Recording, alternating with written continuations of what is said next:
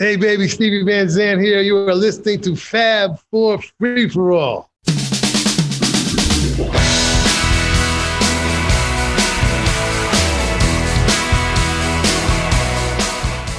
And welcome to another edition of the Fab Four Free for All, the weekly or whenever we want to put it up show about the Beatles and Beatles related. I am your moderator, Mitch Axelrod, for this special show, and joining me, as they always do, unfortunately, are Rob Leonard and Tony Chihuardo. And you may see that we have a fourth person here, just some stranger who decided to get on our Zoom, but we'll let him in anyway. You know him from the E Street Band, you know him from The Sopranos, you know him as a solo artist, and soon an author, a book coming out in September, I believe, and a Rock and Roll Hall of Famer. We are so honored to have with us tonight Steven Van Zandt. Everybody, welcome to Fab Four Free for All, Steven. Boys, how are you? Good, man. We're hanging in there. Doing all right. You forgot that he's a radio host also. Yeah, well, I mean, I could have went on for a half hour about all the stuff he does, but we only have a certain amount of time here, and we do have to plug an incredible new record and CD, DVD that he has called Macca to Mecca, and we'll get into that in a little bit. But we want to, I heard you on Ken Dashow's show. We love Ken, and I heard the Magical Mystery Tour, and I said we have to have him on the show. That was just, really great. So I have to ask you, you've played for hundreds of thousands of people in stadiums all over the world, and you end up in a little dump basement in Liverpool playing for about 100 people. How does a guy from New Jersey end up at the Cavern? Well, I think they squeezed about 250 in that day. It was pretty packed. That's a long story. How did I get from here to there? Been a wonderful trip now that you mention it, Yeah. That particular thing started with the English tour. I probably had the most productive 3 years of my life, 2017, 18, and 19, which is why I have not minded being home this year, really running around, and we had a very productive 3 years and put out 6 album packages, which was, really quite productive for me. I'm very happy about that. And a 7th coming in June. Wow. Summer anniversary. Yeah. So it started really flying into the beginning of the English tour, that leg of the tour. I come in late because I was filming, I was fulfilling one of my great dreams of my life the night before, filming with Martin Scorsese, doing a little cameo in The Irishman.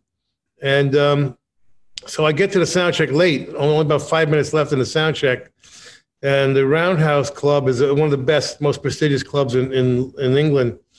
And it happened to be a very big crowd that night. And it might have been raining and they wanted to let the crowd in. But 5 minutes before the sound check ended, I get a phone call. Paul McCartney might be coming to the show. Wow, right? I mean, So I said, man, we better prepare something quick just in case. And I threw together a quick Little Richard arrangement of I Saw Her Standing There, an early Beatles song. And I knew Paul was a fan of Little Richard because without Paul McCartney and the Beatles, I never would have heard of Little Richard, Right. He turned me on to our entire first decade and a half of music in America. So sure enough, he shows up, and I said, "Wow, man, listen, it's such an honor for you to be here. I know you're working all the time these days. You never go out, never socialize anymore. You're here with your great wife, Nancy. Please sit with my wife, Maureen. Enjoy the show. Don't feel any obligation to come on stage, And I thought that was that, and I'm taking the encore, and my roadie runs up and says, "Paul's coming on." Like, wow. He comes on with a guitar, never having heard what we're going to do, no rehearsal, no nothing. And bam, we did, we got into, I saw her standing there, and it was just wonderful. It was, one of the great thrills of my life. I had, he had come on stage with us at Hyde Park with the E Street Band, right, which was thrilling. And of course, tonight they pulled the plug on us. Yeah. And then he invited me and Bruce on stage with him at Madison Square Garden, which was thrilling. But coming on my stage, endorsing my music and my band was just the most unbelievable experience of my life. That's good. Anyway, so it put me in an extra Beatle mood than usual, and we're going through England, and here comes Liverpool, which always puts you in a Beatle mood anyway. About 5 days before Liverpool show, I'm thinking to myself, I remember the Beatles when they first started, did this crazy thing that could only happen in England. They would do these lunchtime sets where the local secretaries and clerks and, shopkeepers, whatever, would bring their lunch to the Cavern. Then the Beatles would play for half an hour, Brian Epstein too, right? Like a crazy thing to do, right? So I said, call up the Cavern and tell them I want to do a lunchtime set, We're playing Saturday night, and Saturday afternoon we'll do a lunchtime set, So they said, like, oh, well, okay, we haven't done that for 40 or 50 years, but let's give it a shot. And, and so we get there, and now they have two rooms now at the Cavern. They have the one, they had to rebuild it, and they rebuilt it pretty much where it was, supposedly with the same bricks. I mean, the first time I got to the Cavern, it was a parking lot.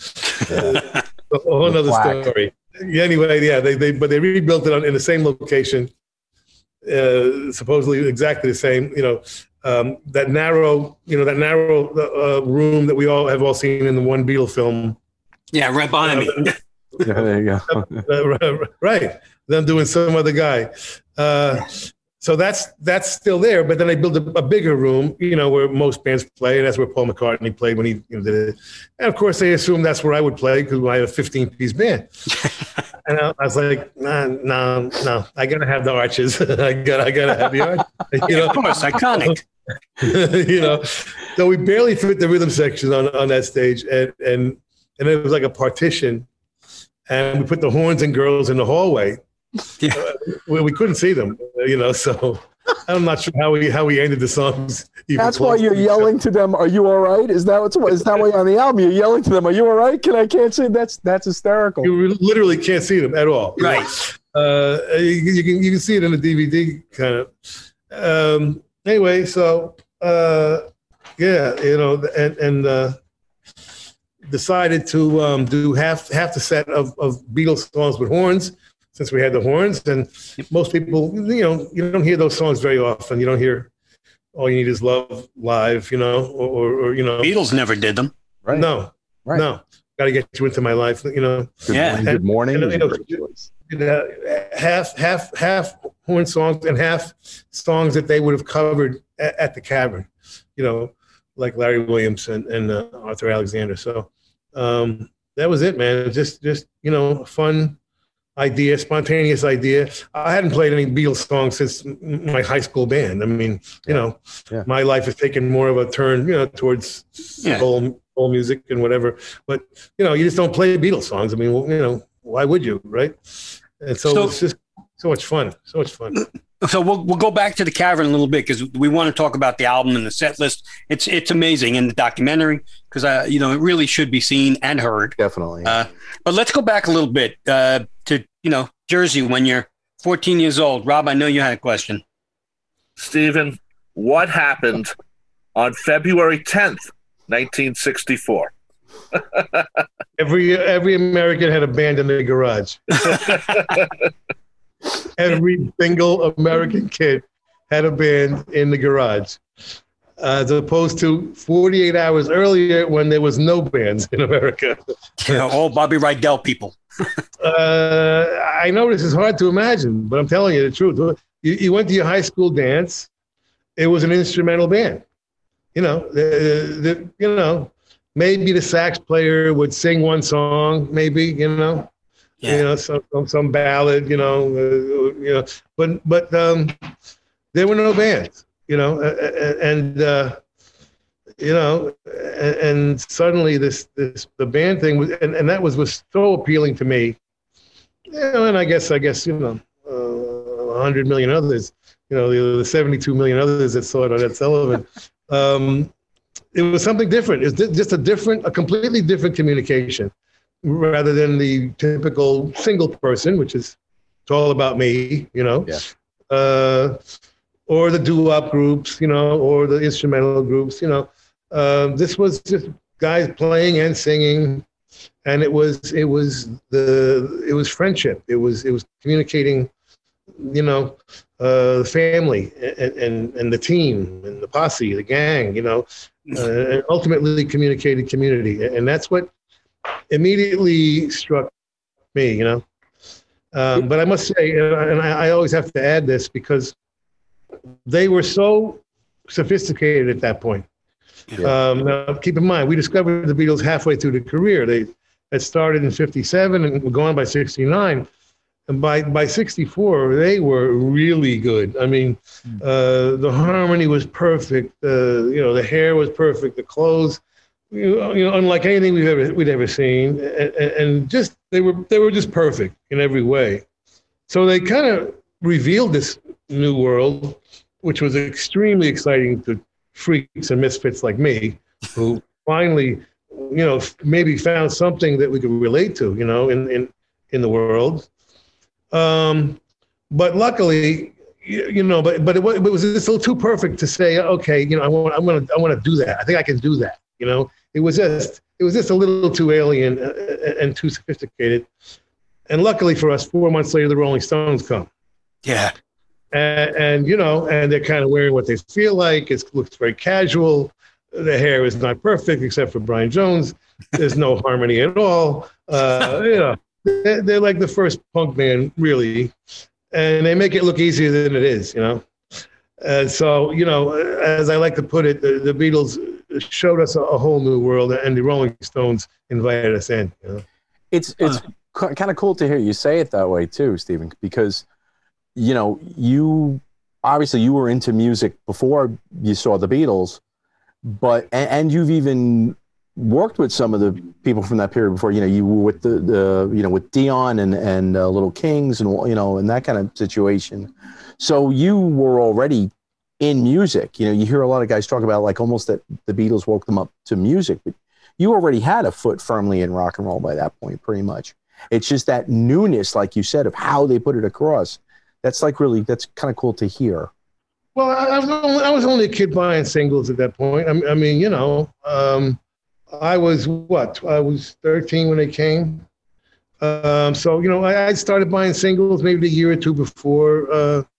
You know, I had, you know, Four Seasons, Sherry, and, right. You know, probably the first three singles, the first two. Big Girls Don't Cry, you know, Duke of Earl. Did you feel like you chart on Beatles versus the Four Seasons? Did you have the? Yeah, because one of the singles was on VJ with the you know, since our geniuses rejected their first four singles. Where are those guys now? Well, they're probably dead now, but I mean, they could have been very rich and dead. But it's very understandable they did. And actually, if they had brought him in earlier, you know, maybe the kickoff doesn't happen the way we know and love. You never know. Yeah, it's hard to figure. But yeah. Did you really get kicked out of high school for having long hair? Yeah. I mean, what's long? I think I got kicked out. I think I got kicked out of school and then got kicked out of the house. or it might have been the other way around. I'm not sure, but it happened pretty much simultaneously. Yeah. So you were listening to the Beatles, and you said that the Stones came, but you were also listening to other British bands too, weren't you? Oh yeah. No, the British Invasion was everything. I mean, you know, one after the other. Beatles, Dave Clark 5. At that time, Herman's Hermits, who should be taken more seriously. You know, and of course, you know, the Kinks, the Animals, the Yardbirds, the Who. You know, Stones and Hollies, you know, one after the other. And with an occasional duo like a Chad and Jeremy, Peter and Gordon, or an occasional Dusty Springfield or... she was amazing. Sheila Clark, yeah. But it was nothing but, you know, mostly British. Only a couple American bands survived it, which were the Beach Boys and the Four Seasons. Yeah. And, of course, soul music. Soul music, you know, flourished right alongside. And what people forget is, you know, we had 7 or 8 or 9 rock and roll TV shows on which was unbelievable, for a year and a half, 2 years. And you'd have, the Kinks would come on and Smokey Robinson would come on, the Stones would come on and Curtis Mayfield, rock, soul. Almost all the shows did that, just naturally, organically. So I grew up very much with that rock and soul thing happening simultaneously, which ended up being Southside Johnny and the Asbury Jukes. It was, right. Basically a guitar rock band with soul horns. So I kind of got integrated in my head and kind of stayed that way. And Shindig was doing all kinds of great arrangements live on TV too. They were mixing and matching. Jack Good was throwing everybody in the mix there with that. Yeah, and the great Shindogs house band and the great Blossoms with Darlene Love. Great stuff everywhere you looked. I mean, we were just so lucky, man. We were the luckiest generation to grow up with that Renaissance period going on. Now, Stephen, you pulled for the live album, for the new album from Mac and the Mecca. You pull Soldier of Love out of the BBC, from the Beatles BBC archive. Yeah. And I don't know why. That's just the one song they didn't record in the studio, and it's just such a natural, perfect Beatles song. Yeah. And it was completely obscure. Nobody ever heard of Arthur Alexander. And he's one of the 5 artists that was covered by both the Beatles and Stones. Yeah. Yeah, but the BBC version is terrific. So not a lot got lost. I mean, it's a great version. Yeah. And the Stones, and you mentioned the Stones and the Beatles together. I mean, they really were pushing a lot of the Motown artists and a lot of artists that I hate to say it, but little white kids like me, we're not really listening to until we heard it on Beatle records. And then you threw some of, like you just mentioned, you threw some of those songs in the set list, and maybe that'll carry on when by now people have heard of Larry Williams and Arthur Alexander. But did you hadn't heard of any of them when you were a kid until obviously some of the groups had played them. Yeah. And they're all the entire British invasion was doing that. Yeah. Every single band, even after they started writing themselves. I mean, people forget this, but the Beatles were doing covers to their 5th album. Yeah. Right through Help. I mean, long after they were recognized as 2 of the greatest songwriters in the world, they're still doing covers. Yeah. Because they just loved it. They loved that stuff, and that kept their. I think for them it just kept their identity strengthened. And they both the Beatles and Stones just were so great at it. Just great cover artists. You mentioned that about people covering the Beatles, Stephen, and how a lot of people don't do it. But it's interesting that, when you're out with the E Street Band, when you're with your band, you'll do the Searchers, you'll do, every time you walk into the room, Needles and, et cetera, all this stuff. Is there a reason why you kind of, the Beatles are not, you'll do Twist and Shout, but not a lot of Lennon McCartney originals? Is there a reason why kind of like, you tend to go either earlier or around, but you guys never really covered Beatles until now, which is, I mean, to tell you the truth, they're too tough. they're not easy, man. They're quite. I think it's from them. When they're in Hamburg, they're doing 6 sets a night, 7 nights a week. It's really hard to believe for months at a time. I mean, let me tell you something. That is work, man. And I just think, and they did this, 57, 58, 59, 60, 3-4 years. Okay. Before they even got in a studio. And they kept doing it, by the way, through 62.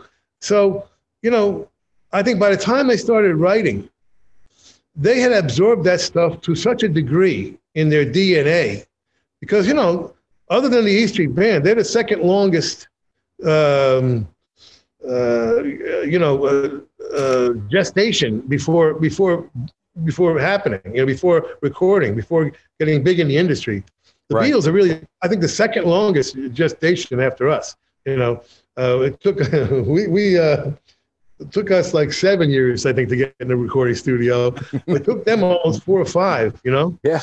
Yeah. And that's a long time. The Stones were only 2 or 3 years, most bands are only a couple of years, and they Good point. get it together. But the Beatles, so I think by the time they started writing, out of boredom, they just started innovating and the chord changes on their bridges and modulations they're doing, incredible stuff. I'm telling you, all the way, pretty much from day one, pretty much. So it's not so easy just to, hey, let's do that song and start playing it, Yeah. It's and that's the reason I'm telling you right now. They're just more sophisticated than the rootsier, pop stuff of the 50s and 60s, which we can do from memory, Right? Literally. Right. Mother's we may milk. have to rehearse a bridge. So occasionally you'll see us rehearsing a bridge or something, in the middle of a stadium, but mostly, you can kind of just, remember it, So You mentioned all the chord changes and all that good stuff. Did you follow them through their progression? Every album seemed like they grew. Did you follow them as well, or did you move on? And no, and the entire audience did. Yeah. And this is the most remarkable thing about the Beatles. Okay, you just put your finger on it. This is the one thing that never gets talked about. All right, they created the concept of evolution. All right, there's no such thing. If you look before that, there's no such thing. Okay, if you had a hit, the best thing you could do was to have another hit as close to the hit you just had. And that was pretty much true in the entire industry. You had somebody being innovative, like Frank Sinatra, I would say would be an exception. He was innovative. He had the first concept records and things like that. But basically, the concept of evolving, each record being some kind of noticeable, more sophisticated evolution, that was completely invented by the Beatles. And they don't get credit for that because everybody then followed that. It just naturally, you see the same thing with The Who, you see the same thing with the Kinks, the Stones and everybody else. Every record had to rise to their standards because they're the ones setting the standards. Yep. And if you notice, the standards dropped precipitously the minute the Beatles broke up. Okay. That's actually kind of true. I know it's true. I mean, wow. So they were setting the standards and setting the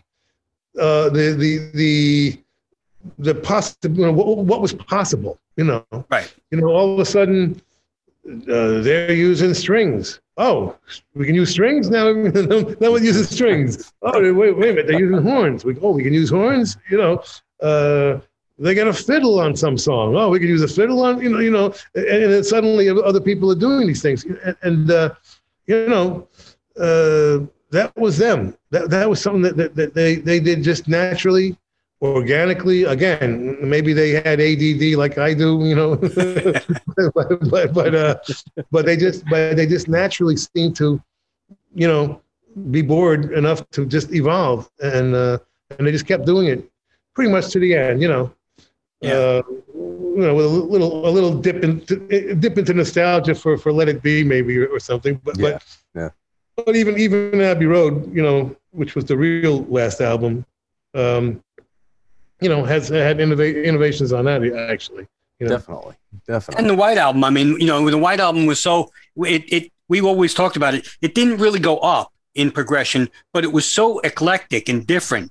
I'd never heard anything like Honey Pie by the Beatles, or then you get, Wild Honey Pie.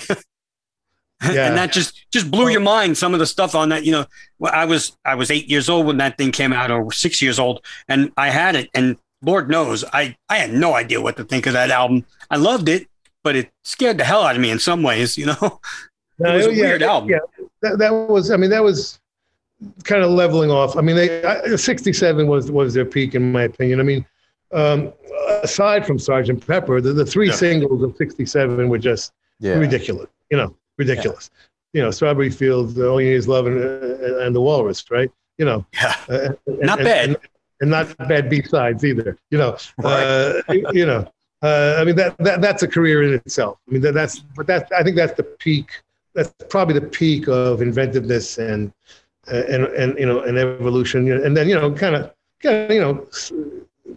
settled off a little bit for what came after that, pretty much. Maybe with the exception of It's All Too Much, which may have been the peak of it all. But that's fun to hear. But they were doing that naturally. They just did it naturally, and everybody had to follow it, and keep up. Yeah. You talked about It's All Too Much. So I had read that your favorite was George in the beginning. Yeah. I related to him. I've always kind of related to the guy a little bit in the background, and I never really was a front man. I didn't have the front man inclination, So yeah, he was my favorite Beatle growing up, and his Indian songs, his 3 Indian songs, I think are just remarkable and invented world music, and will be, I think, maybe the songs that last the most, last the longest in some ways. But they're so incredible. I think Within You Without You is the center of Sgt. Pepper, really, and really was really captured the essence of the zeitgeist of that Summer of Love. Was so much a part of Eastern philosophy at that point, and so it's really such an important part of the makeup of Sgt. Pepper. Sure. Stephen, did that? Obviously the music affected all of us, and but did you kind of, as you were growing up, go into and look into anything that the Beatles were looking into? Did you look into Eastern philosophy? Did you? Oh yeah. Yeah. So you definitely, definitely. That's where I learned all about Hindu philosophy and Taoism was from George Harrison, for sure. Yeah, and Book of the Dead, from Tomorrow Never Knows, or she said, or whatever. One thing after the other. Yeah, whatever they were talking about, they were gods, and that was my religion. So whatever they said, I was going to do, and And that takes us right back around, like you were saying, from Macca to Mecca. So that great quote in there: "If the Beatles were the religion," like you said, Liverpool, my Mecca. That's great. So I have to bring up The Sopranos for one question, because it relates to music. Most people, know you're in The Sopranos, Silvio Dante, and it's an amazing character, but you got that audition because of your connection to rock and roll, right? Well, yeah, I was inducting the Rascals into the Rock and Roll Hall of Fame, and and Chase happened to be watching. That's amazing. Yeah, that's a big Rascals fan, huh? Yes, I was. We've had some problems since then, but but you still can't discount their greatness. No, greatness, and and I was very proud of the Broadway show that I wrote, directed, and produced for them, and I'm still very, very close with Eddie Brigatti. But it was beautiful. We'd love to have Eddie on the show. Talk about somebody fun and talk to, man. Do you know how? It was a beautiful production, Stephen. It was really just absolutely tremendous. Yeah, thank you. That was the peak of my creativity. That it was show. Just something very, very special. And again, even the Rascals, talking about their name being on the board at Shea Stadium. Yes, they were in the dugout watching the show. Yeah, and the Sid Bernstein promoted them at that show. Yeah. He was a manager at the time. So let's get back to the Cavern. We said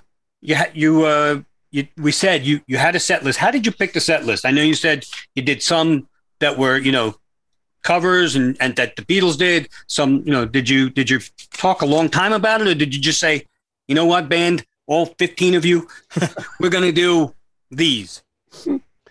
Well, yeah, I thought about it for a minute, and you know, there's not a whole lot of Beatles songs with horns. You know, it's probably only I don't know, you know, not less than a dozen, certainly. You know, so I looked at them all, you know, and I picked the four I thought would be best, and then the covers were endless. You know, there was quite a list. There's a list actually. You know, everything the Beatles have ever done is you know. It's available. Oh yeah. Yep. I mean, can you believe there's pictures of the day Paul McCartney met John Lennon at that backyard carnival thing? Yeah. I mean, there's a picture of that. I mean, it's unbelievable when you think about it.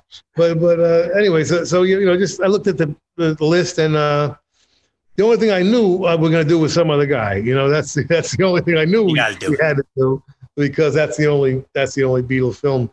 That's an obscure song by Richie Barrett, co-written with Leiber and Stoller, by the way. Yep.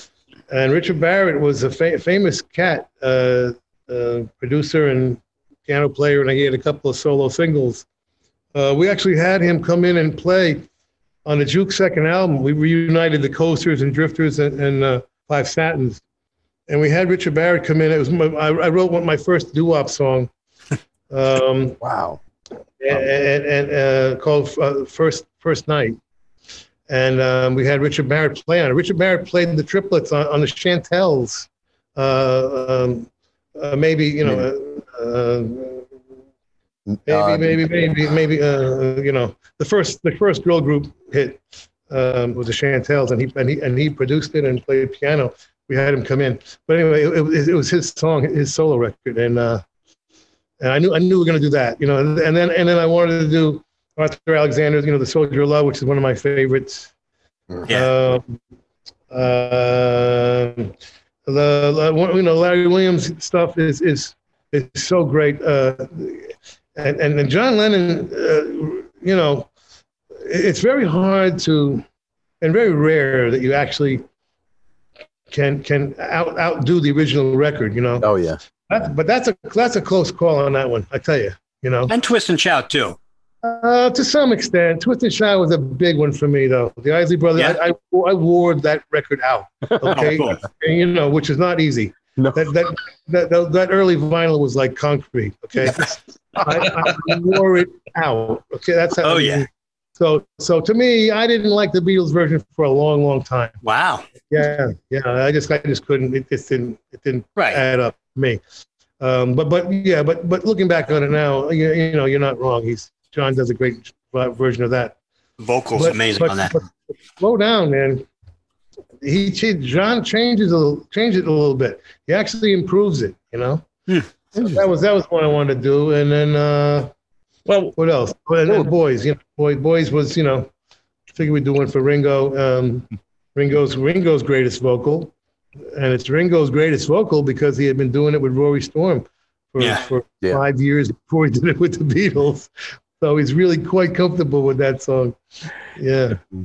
We always said that, you know, when you listen to the Please Please Me album with Boys on it, sonically, it sounds so amazing, even for back in 1962, you know. Yeah. Wow. I mean, the drums also. George Martin and the engineers knew what to do, because Ringo's vocal on that and the drumming and the sound of the drumming is just amazing. It's a killer track. It's one of the most exciting early Beatles tracks, you know. And I'm always fighting with him because he won't do that drum part. And in fact, I saw an early version of a TV show, very early, with Ringo doing Boys with the Beatles on a TV show. And he didn't do the drum part then either, you know. And I had a fight with him, you know, a little bit, you know, like, you know, as much as I'm going to fight with him, I'm like, Ringo, that is one of the coolest drum parts ever done. It, you know, it just is, you know. Right. Of course, it's just so powerful, you know. Yeah. And he doesn't do it. He won't do it. Well, he changed the arrangement on it. You do Little Steven's Underground Garage Network, not the show. You do the show too, but you do the network. Where do the Beatles fit in with that? Because what songs have you added that maybe other stations haven't added concerning the Beatles as a guy who runs the station? Well, I don't know. My song list now must be close to 6,000 songs. So, Wow. you know, most FM stations are like 300. Right. You know? Right. In rotation. So, I mean, I'm playing. I would say, you know, everything except the ballads, probably. You know. Wow. Quite a few. I don't know how many. I don't know how many Beatles songs are on the list, but I can find out really quick. But you know, it's a lot. I mean, we don't play very many slow songs at all in the format. You know. Yeah. Although You Gotta Hide Your Love Away is in there though, which is it's just too great. Cool. But you know, I think we probably play more Beatles songs than the ones we don't. You know what I mean? Yeah. Like how many are there? It's like 200 songs altogether, or 200. About that, yeah. Yeah. 206 or whatever it is. I bet you it's well over 100. You know. Wow. That's tremendous. So, you know, take your pick. I mean, Yeah. You're lucky to hear the Beatles these days. Period. That's true. No, you're right. You know, you might hear what? You might hear "Hey Jude" or what? I don't know. I mean, there's really classic rock stations or not even classic hit stations anymore. And the rest of them, you know, AC doesn't play any soft Beatles anymore. Right. Maybe there's no such thing as an oldie station anymore. They've gone from, you know, 70s, 80s, 90s. So anything from the 60s is a mistake if it gets on the air. And I don't mean that in a bad way. We know what you mean. Yeah.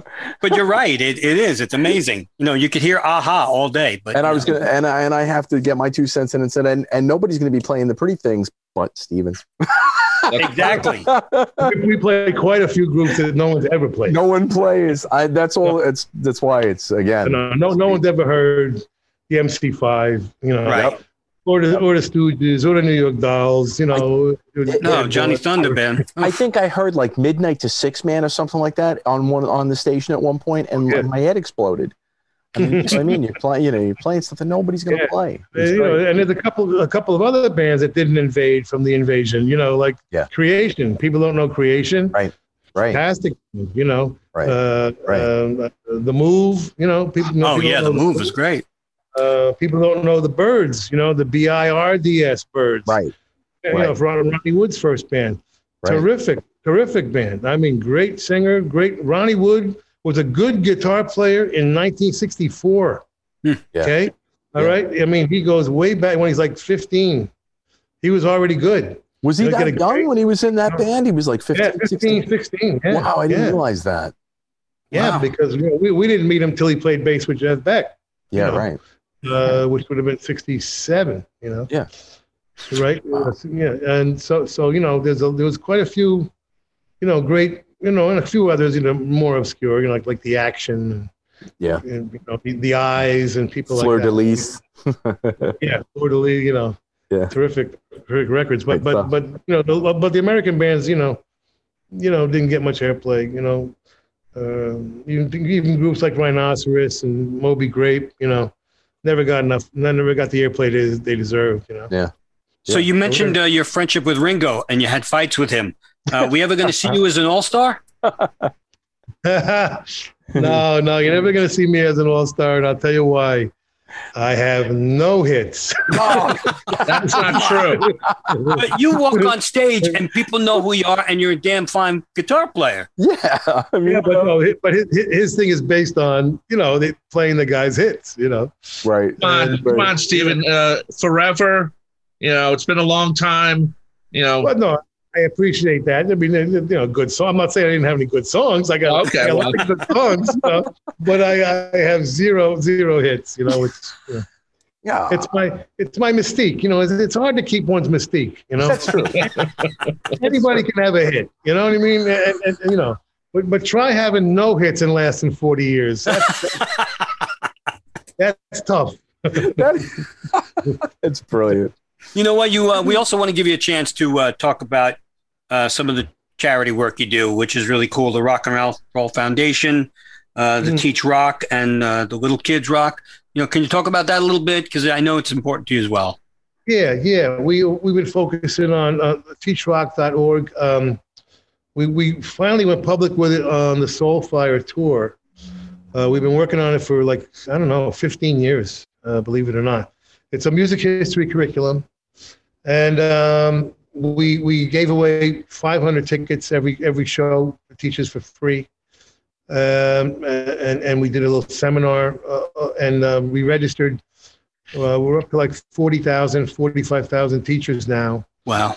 Basically, it's three missions. One was to keep the arts in the DNA of the education system, which we're doing, and it's really changes the entire education process. It's so much more successful. The second thing was to create a methodology that dealt with this new generation that's smarter than us and faster than us and has no patience, And we capture their attention by just asking them, who's your favorite artist? And they all have one. They're all into music, And whoever it is, we say, okay, now we're gonna trace back where they come from.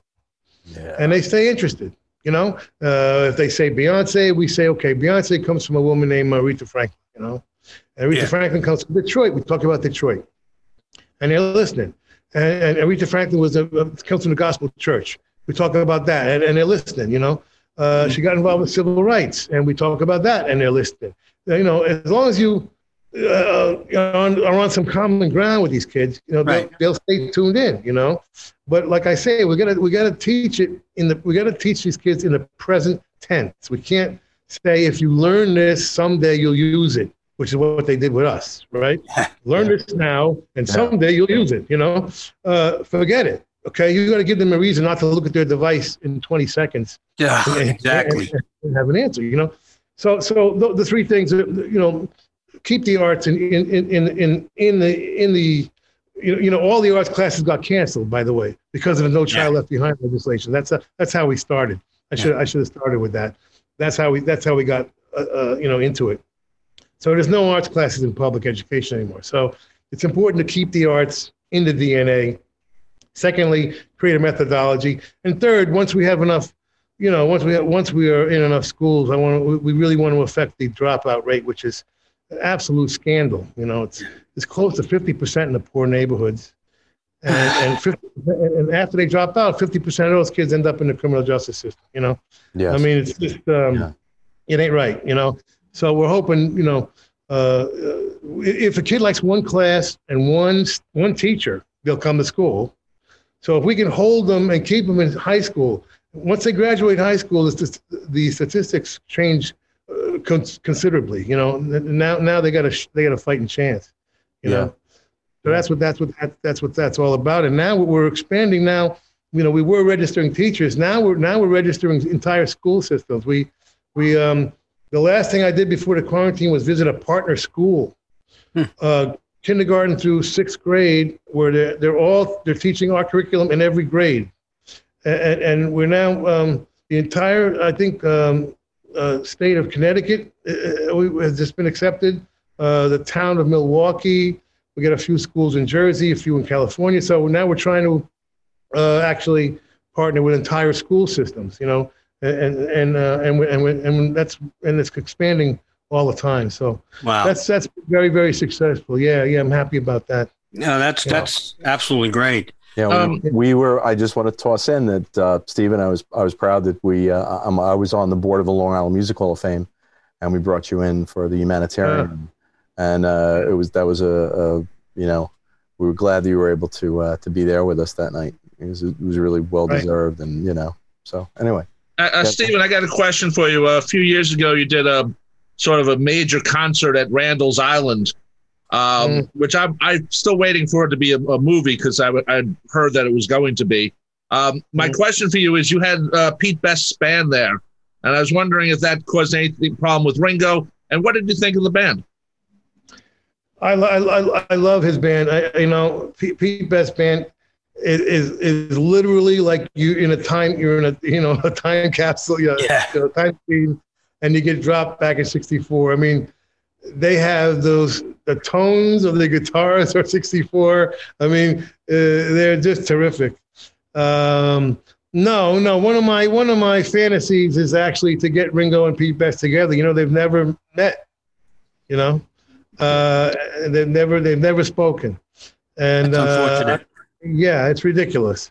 Yeah. You know, and one of my hopes is someday to try and get them together. I don't know how. Well, you got the Rascals back together. I mean, Oh, no. I was just about to say. Believe me, the Middle East would be a snap. Hell already froze over, thought out. Already. But the Best family are you know, they opened a Casbah, you know, the very important Casbah where the last stop that the Three Beatles, you know, the Three Beatles, as you guys know, had no drummer, and the only way they were going to get to go to Germany was if they had a drummer, and everybody turned them down. And the last stop was the Casbah because the mother, whose name just escaped me, Mona, had them painted. You know, they painted the Casbah. Cheap labor. And you go to Casbah now, and they show you where they painted. They still have it. Yeah. And luckily, you know, people said yes, or you know, history would have been really different. Who knows what would happen? Yeah, really. But they reopened the Casbah, and now they're turning it into some kind of bed and breakfast or something. They're expanding the house into a hotel, I think. So yeah, just saw that on Facebook that they're working on. Well, that. when you get Ringo and Pete together, you got to get Jimmy Nicol too. You know, just to come on and do a guest spot for a song, you know, and then throw him away like the Beatles did. Give him there just for a couple of hours and send him on. Yeah, and then give him a watch and then send him on his way. It's hard to believe, isn't it? We think back on that, you know, like replacing a Beatle. Yeah, like how about postponing the shows, right? like well, George wanted to, and they said no, but you know that was all about the money. Yeah, but they, you know, it just shows you how they were nervous about, you know, were they really going to make it or not? You know. Sure. Yeah, true. Yeah, you got to make the bread while you can. That's why they gave them $2 to make Hard Day's Night, because they figured, you know, they'll be lucky if they're still together by the time the movie comes out. Yeah. Oh, and speaking of the movie, I hate to tell you this, but we filmed it in 3D, which is going to, you know, 3D hadn't happened for like 20 years at that point. I was going to bring back 3D, and nobody had ever seen a concert in 3D. Right. Filmed the whole thing in 3D, and all that footage is missing. Oh, wow. So you filmed the whole Cavern show in 3D? No, Randall's Island. Oh, Randall's Island. Oh, we went back to that. Sorry. Wow. Yeah. Oh. That was okay. I was at that show. That's the first time I ever saw Ricky Pop, and I was a little scared, to be honest with you. How great would it have been? He runs and jumps up on the 3D camera. On the camera. It would have been such an awesome. He looks better than I do, and I'm much younger than him. Believe me. That was an amazing day, though. I mean, it was. Libertines. I'm trying to think of who else was there. What a we had I don't know how many 50 bands or something. Yeah, just what a hell of a day of music. I had a really great plan. You know, I had a special circular stage built. Yeah. You know, because I was going to do it like the old Alan Freed, Murray Decay shows, where, you know, three songs each. You know. And you know, and so the next band would be already set up on the turntable, and it broke like 3 bands in. Gotta love technology. We were scrambling the rest of the day, and there was a hurricane that day. That rained. And took a turn right for us. It was amazing. The 3D cameras worked, but the motorized stage broke down. What the hell? I couldn't believe it. Oh, man. So I want to tell people where you can get Macca to Mecca, because it's a CD and DVD. And by the way, if people don't know, the DVD or the video, you have to see the video. And the one thing that Tony and I, we were talking off mic, we noticed right away that still comes across on the CD, but when you watch the DVD, the pure joy on your face. Yes. The joy. I mean, my God. Nothing but fun. I mean, it was just like nothing but fun, you know? Yeah. It made no sense. You know, it was nothing to do with the so-called career, or nothing to do with, you know, with the Summer of Sorcery show, or you know, it was just a freaky thing to do because I just was a fan, and the band rose to the occasion. I mean, they learned those songs in 4 days, and and we're making it part of the package. It's also going to be part of the Soulfire Live package, Right. Right. But for those who already have the Soulfire Live package, this is it's also separate. Right. Oh, that's the great. Macadamica part of And it's on your label, Wicked Cool Records and Yumi, just so people know. Yep. But it's Macadamica, and it's really a really fun record and recording of, I guess, a really special time for you and the band. Yeah, and I have to say, and I find this hard to believe myself, but on the Soulfire Live album, on Macadamica, and on the Summer of Sorcery coming in June, not one single note has been re-recorded. Oh, no sweetening, huh? That's nice. Not one single note. Thank the you. band is unbelievable. I mean, it's one of the best bands in history. I mean, they just don't make mistakes. They don't make mistakes. That's tremendous. You also have a book coming out, right? Yeah, end of September. We could talk more about that. Closer. Yeah, we'll have you on again. We'll talk about the book. Yeah, it's still All right, a ways off. Right. That's okay. What Beatles record do you go to when not your favorite, but which one to inspire you? You're going to start writing again, or you need an inspiration. What Beatles record do you go to? Well, why don't we do it in the road? Of course. I don't think there's any one because there's something on every one. I'm a little bit more partial to the earlier stuff. Oh, thank you. Sorry. I mean, my favorite album is Help. Oh, really? Yeah, that's my favorite seven. But my favorite 7 Beatles songs in a row on any Beatles album are on Help. You're talking about the British version, right? Or the American? Yeah. The British version. Yeah, side one is one of the best. He loves sides ever. Ken Thorne. It's all Ken Thorne. Yeah. We now count the British versions as the real thing with the Of course. Beatles, but we count the American versions with the Stones. So Yeah. That's because two of the best Stones albums don't exist. that's true. My 2 favorite Stones albums, which is 12 by 5 and December's Children, are strictly American albums. Yeah. And they're brilliant. So track lists. we count the Stones, the American Stones, but the British Beatles are the official ones now. But Except maybe Rubber Soul, because that's a totally different album when you Totally start with different I've Just Seen a Face versus Drive My Car. yeah, and I have to say, as much as I despise most of the time of people changing things, and it was really weird that the albums were different until Sgt. Pepper, which is ridiculous. I got to say that was not a bad move. That was not a bad move No. because of the folk rock thing at that time. I thought the Beatles are right there, man. Once again, leading the way with folk rock, and it turned out that the Capitol guy had stuck it on there.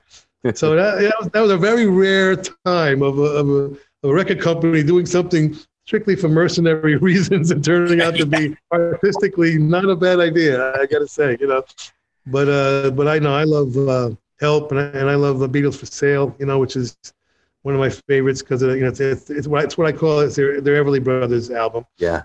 Almost every song on it is got 2-part harmony and but you can't go wrong, honestly. I don't play the last few hardly ever. I just don't for some reason. They're good. They're great stuff. Abbey Road. The early stuff, the energy. Even the White Album, it's not for me. But like the energy of A Hard Day's Night, and even with the Beatles, I mean, it starts off, my God, it won't be long, it's like full blast, even the American Beatles second album just kicks you in the face. Yeah. And Beatles for Sale, that 1, 2, 3 punch at the beginning. What is it? No reply, Babies in Black, I'm a Loser, or those 3, and then, but then even if you keep going with I'll Follow the Sun and Rock and Roll Music, the 5, it's just that they're all great songs. So terrific stuff. Really, you can't go wrong. Honestly, All right. Well, we want to just thank you so much for being here. It's been a blast. We want to tell people, go out and buy Macca to Mecca. It's a really good recording, a really good release. So please go out and buy it. You will not be disappointed. And also, hopefully we'll have you on again and talk about the book. Also go to teachrock.org, right? Yes. To learn more about the foundation. And by the way, it's free. It's free for teachers. It's free. Oh, okay, cool. And I know a lot of teachers, I think Tony does too. Reach out right through the website, teachers. Just reach out right through the site to you, or is there a? Yeah, teachrock.org. They go to the site and they can sign up. Brilliant. And get it for free. Over 250 lessons. Wow, cool. Brilliant. Sounds great. All right. Well, we want to thank you again, and for the Fab Four Free For All, I have been your moderator, Mitch Axelrod. Joining me tonight have been my Rob Leonard and Tony Triguardo. And we will see you again real soon. Thanks for joining us. Thank you. Thank you very much, Stephen. Thank you, guys. Fab 4 Free For All was edited and produced by Tony Triguardo at Word of Mouth Studios in Westbury, New York. The opening and closing theme is My Dolly by the band The Badge, featuring longtime listener Jeff Slate, available on its debut album Digital Retro and recent Best Of compilation, as well as from the Fab 4 Free For All website. Thanks for listening to Fab 4 Free For All.